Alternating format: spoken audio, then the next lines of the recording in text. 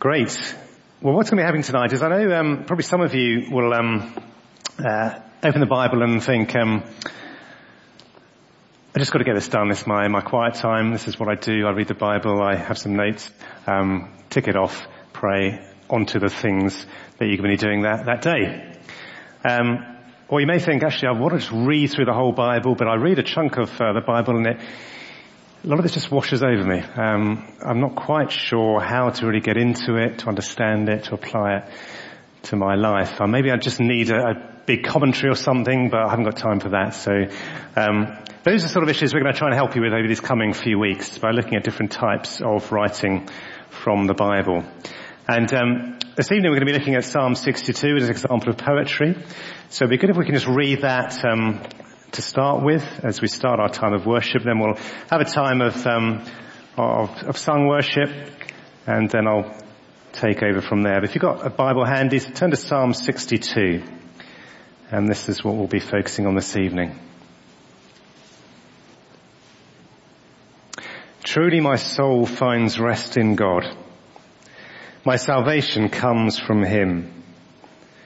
Truly, he is my rock and my salvation. He is my fortress. I shall never be shaken. How long will you assault me? Would all of you throw me down, this leaning wall, this tottering fence? Surely they intend to topple me from my lofty place. They take delight in lies. With their mouths they bless, but in their hearts they curse. Yes, my soul, find rest in God. My hope comes from him. Truly, he is my rock and my salvation. He is my fortress. I shall not be shaken. My salvation and my honor depend on God. He is my mighty rock, my refuge. Trust in him at all times, you people. Pour out your hearts to him, for God is our refuge. Surely the lowborn are but a breath, the highborn are but a lie. If weighed on a balance, they are nothing. Together, they are only a breath. Do not trust in extortion or put vain hope in stolen goods. Though your riches increase, do not set your heart on them. One thing God has spoken. Two things I have heard. Power belongs to you, God, and with you, Lord, is unfailing love. And you reward everyone according to what they have done. Well, let's pray as we come to the Lord. Father God, we thank you that you are indeed a powerful God. You are a loving God. And we thank you that our souls can find rest in you. That our salvation comes from you. Our salvation depends on you. Lord, we do pray this evening as we look at this psalm, we won't only just be reminded of all your goodness towards us, how much we depend on you, but we'd also grow in our confidence in your word, that we would grow in our desire to want to open up your word and read it, and that it would make us come alive with love for you, that we would have a greater understanding of how we should live in this troubled world. Lord, we thank you ultimately as we come to you this evening with all our different issues and struggles and joys, that in you we find rest. You are our refuge. We praise you for that. In Jesus' name, amen. Right, well, I hope the technology is going to work tonight, because this is obviously something new, and you can open your Bibles, but a lot of it's going to appear on the screen in front of you, so it's up to you. We're going to be working through this together. As I said, we're going to be looking at different types of writings over the next few weeks, and within the Bible there are different types of writing. There's narrative, straightforward narrative stories, which can be quite easy to understand, but often sometimes difficult to relate to our own lives, particularly some of the Old Testament stories. There's prophecy. Again, quite hard because there's all these different types of imagery. It will vary depending whether it's Old Testament prophecy or New Testament apocalyptic writing. Some of your wisdom literature, and we've been looking at that, haven't we, recently on Sunday mornings, looking at Ecclesiastes, which is an example of wisdom literature. Some are letters, which are quite short, well structured, but contain really dense theology in them. But this evening we're going to start with poetry, and where better to look than the Psalms. Now, of course, within the Psalms there are also different types of writing. So you have, for example, songs of praise and thanksgiving, thanking God for who he is and what he's done.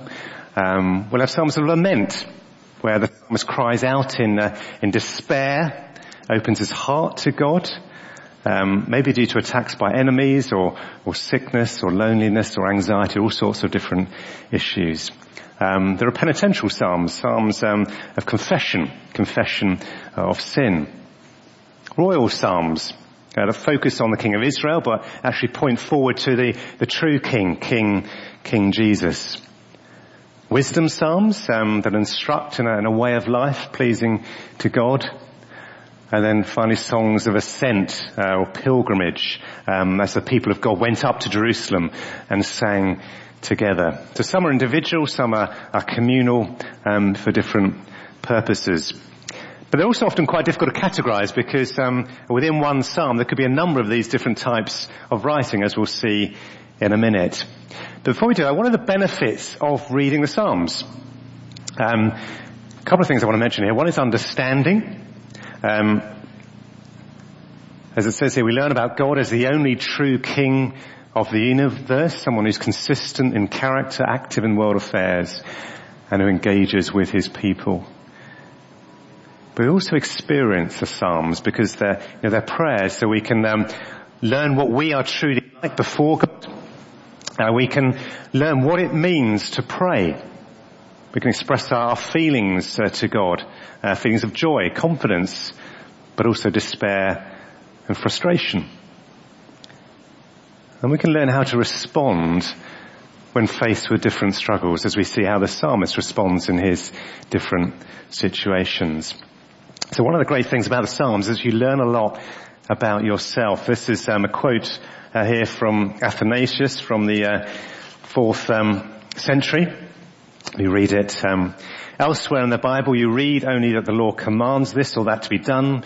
You listen to the prophets to learn about the Saviour's coming, or you turn to the historical books to learn the doings of the kings and the holy men. But in the Psalms, besides all these things, you learn about yourself. You find depicted in it all the movements of your soul, all its changes, its ups and downs, its failures and recoveries. Moreover, whatever your particular need or trouble, from this same book you can select a form of words to fit it, so that you don't merely hear and then pass on, but learn the way to remedy your ill. Well, let's see if that's going to be true for us this evening. Reading the Psalms. How do we go about reading the Psalms? I've got some suggestions here for how to actually tackle it. And the first one is check who the author is and the context. Quite often the top of the Psalm, as we'll see here in Psalm 62, it says who the author is and what it's for. So here we see the author is David. David wrote, as you're probably aware, a lot of the Psalms. Partly because he was a talented musician and songwriter, but also because he was somebody who experienced many difficult times during his life. As we've been seeing in 1 Samuel, he had to wait many years before he became king. Spent many years as an innocent fugitive on the run. And his life was a danger. And yet through all that, he grew in maturity. He grew in his love for God.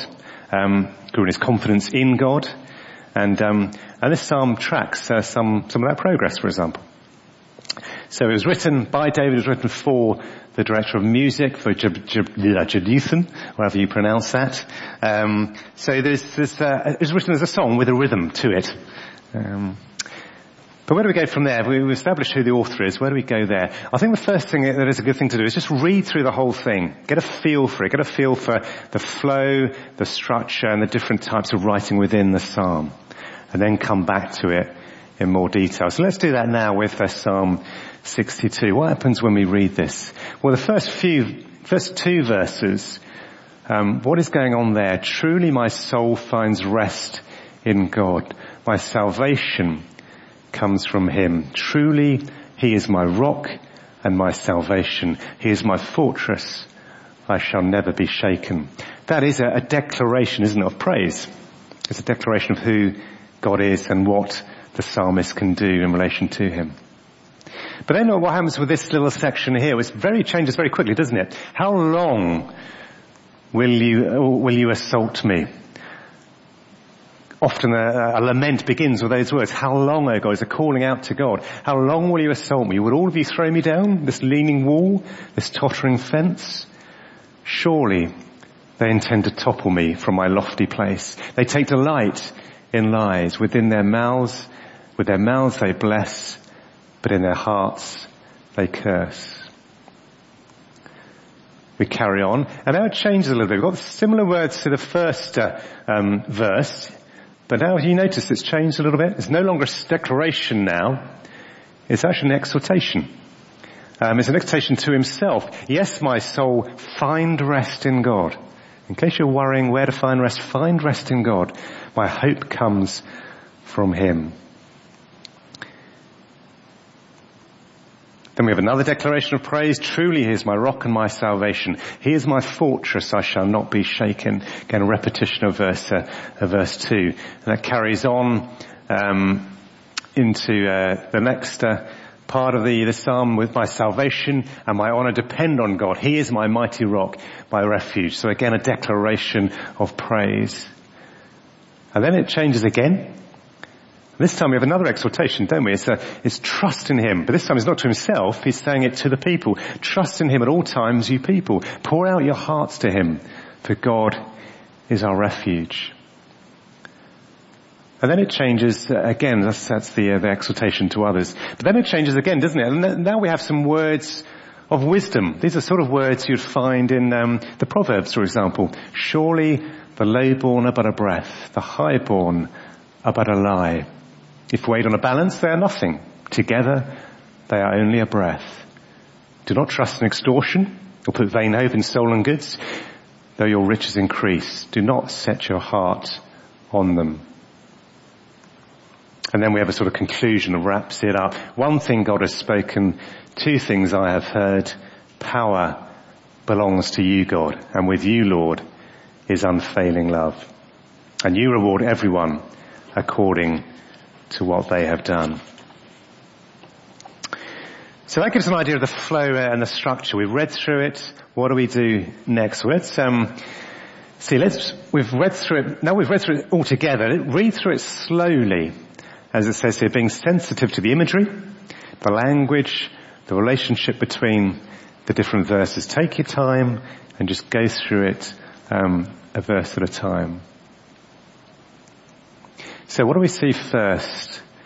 Truly my soul finds rest in God. My salvation comes from him.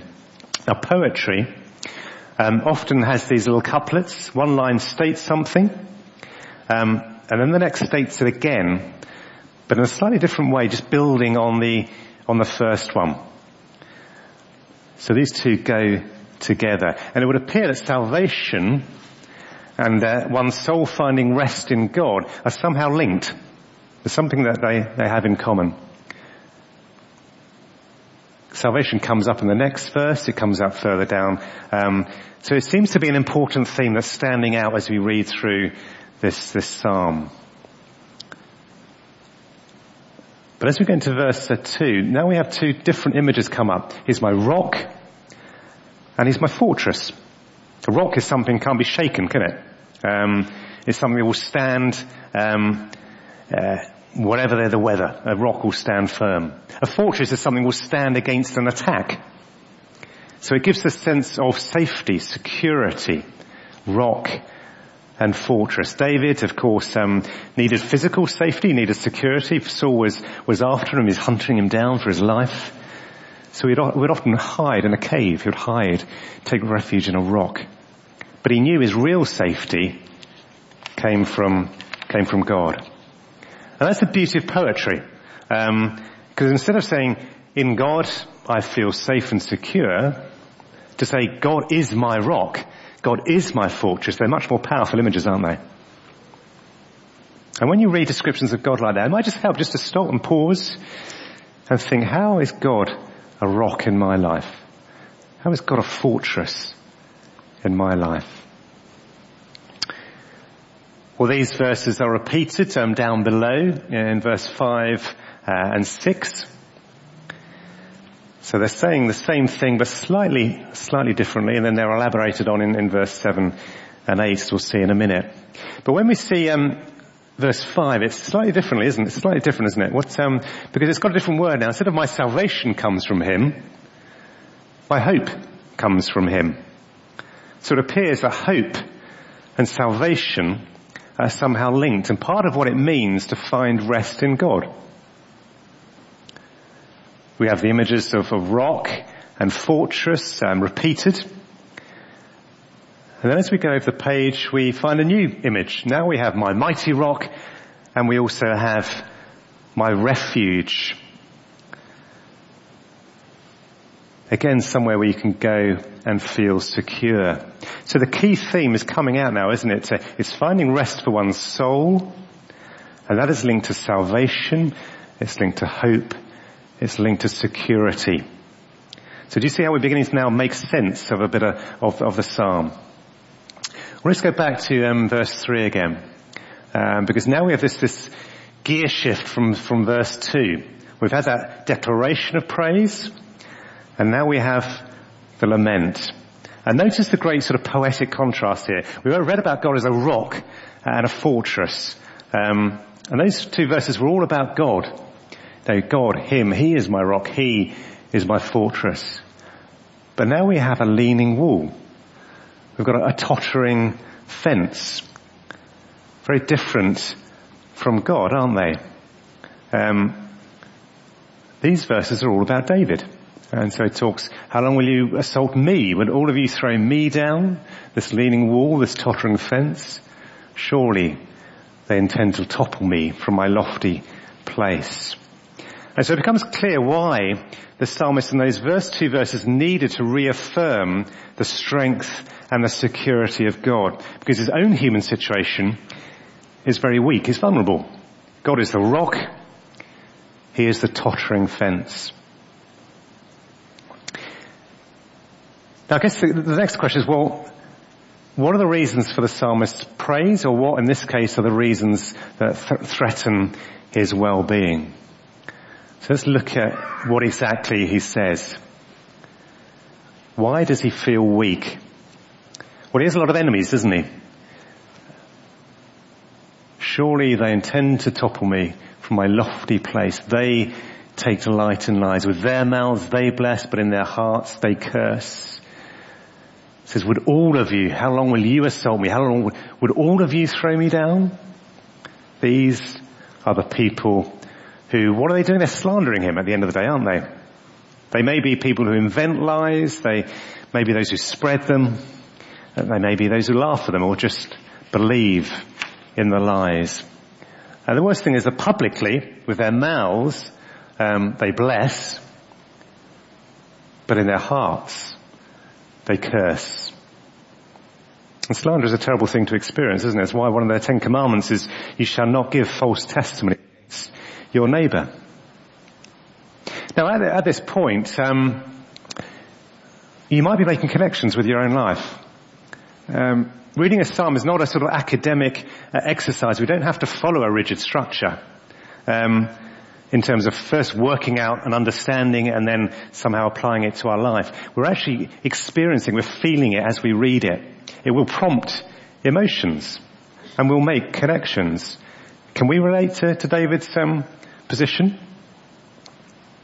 Do we feel like a leaning wall or a tottering fence? If we do, we're right there, aren't we?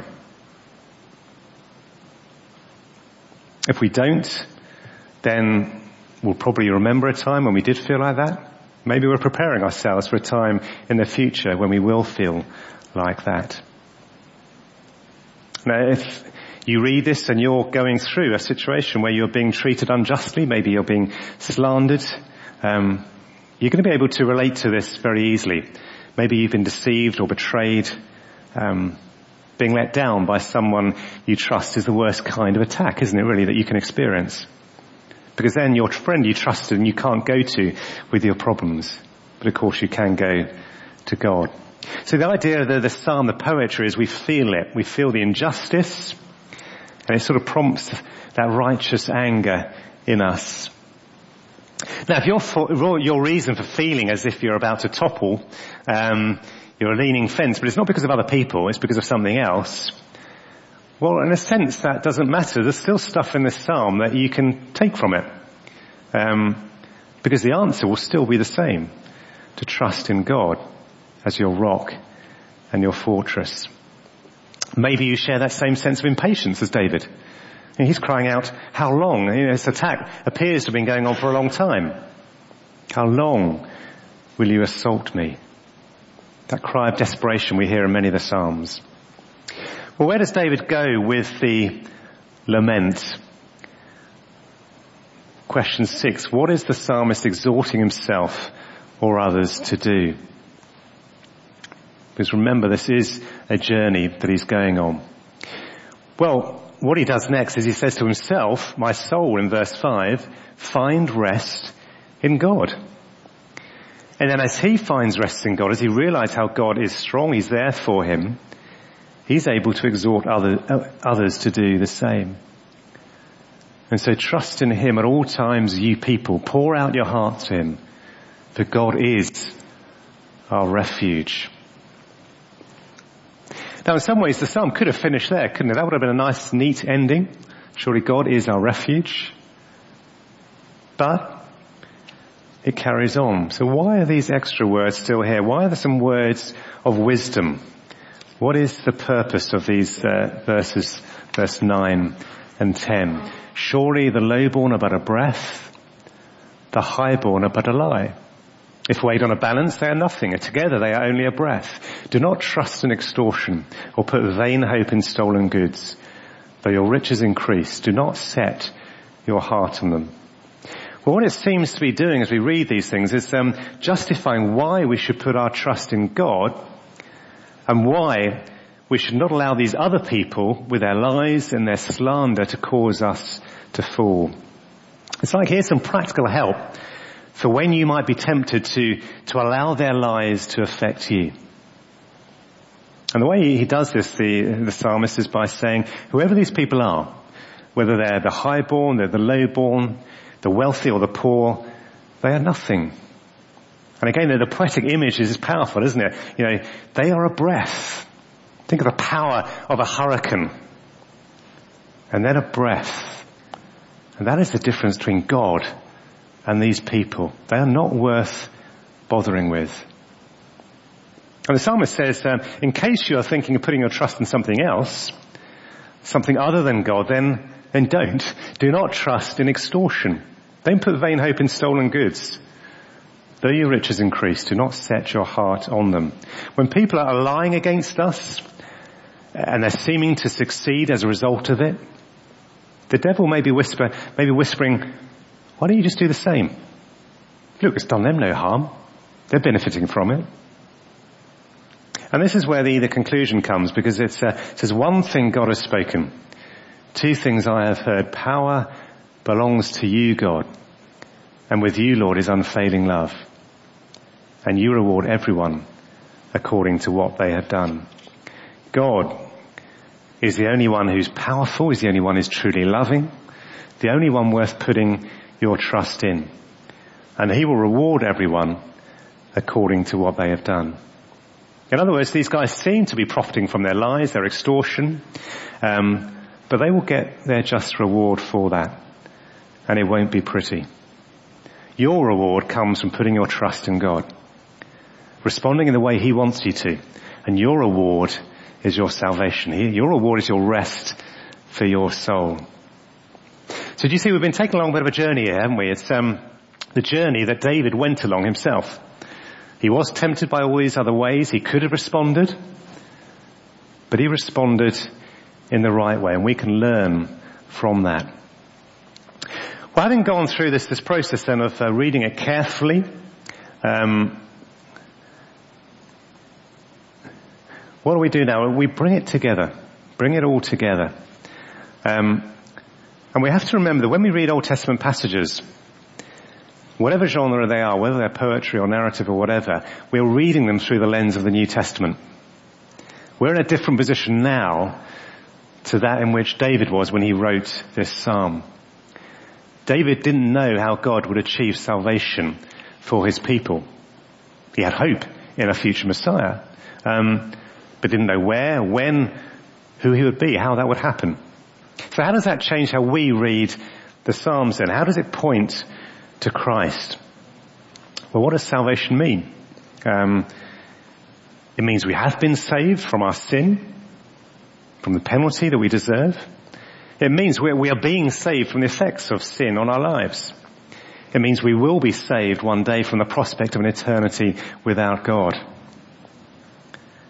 So what do those images then of God convey in sense of salvation? If God is a rock and a fortress, a refuge, what is the link there with our salvation?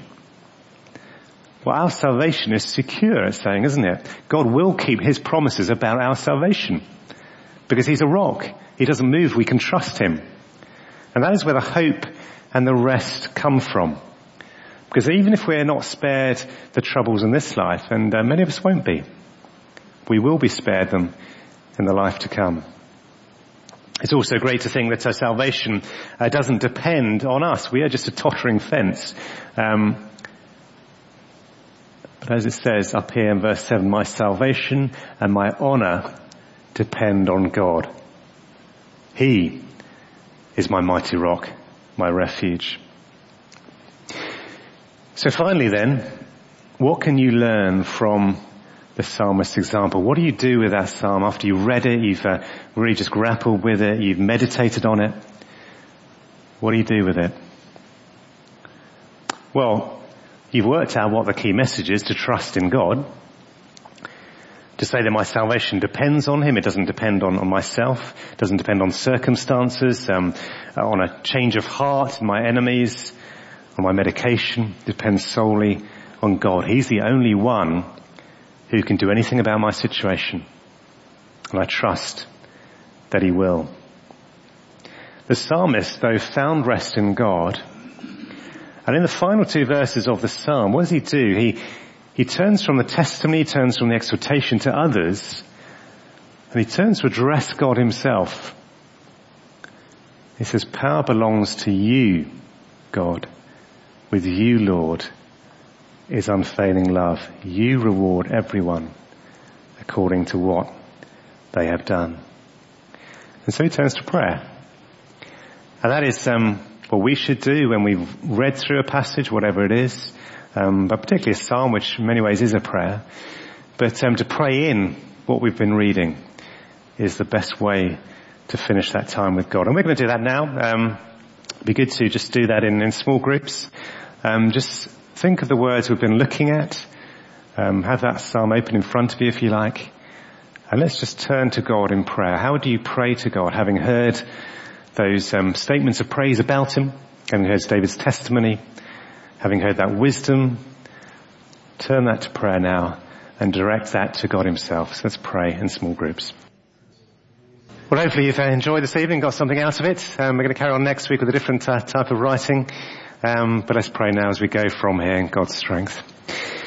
Father God, we do thank you that our souls do find rest in you. Thank you that our salvation and our honour don't depend on ourselves but on you, that you are our mighty rock and our refuge. And we do pray as we go from here this week that we would be reminded of that truth throughout the week, that whatever may happen that may cause us to feel like a tottering wall at times, that we can find refuge in you, we can find strength in you, and you will give us that hope that we need. In Jesus' name, amen.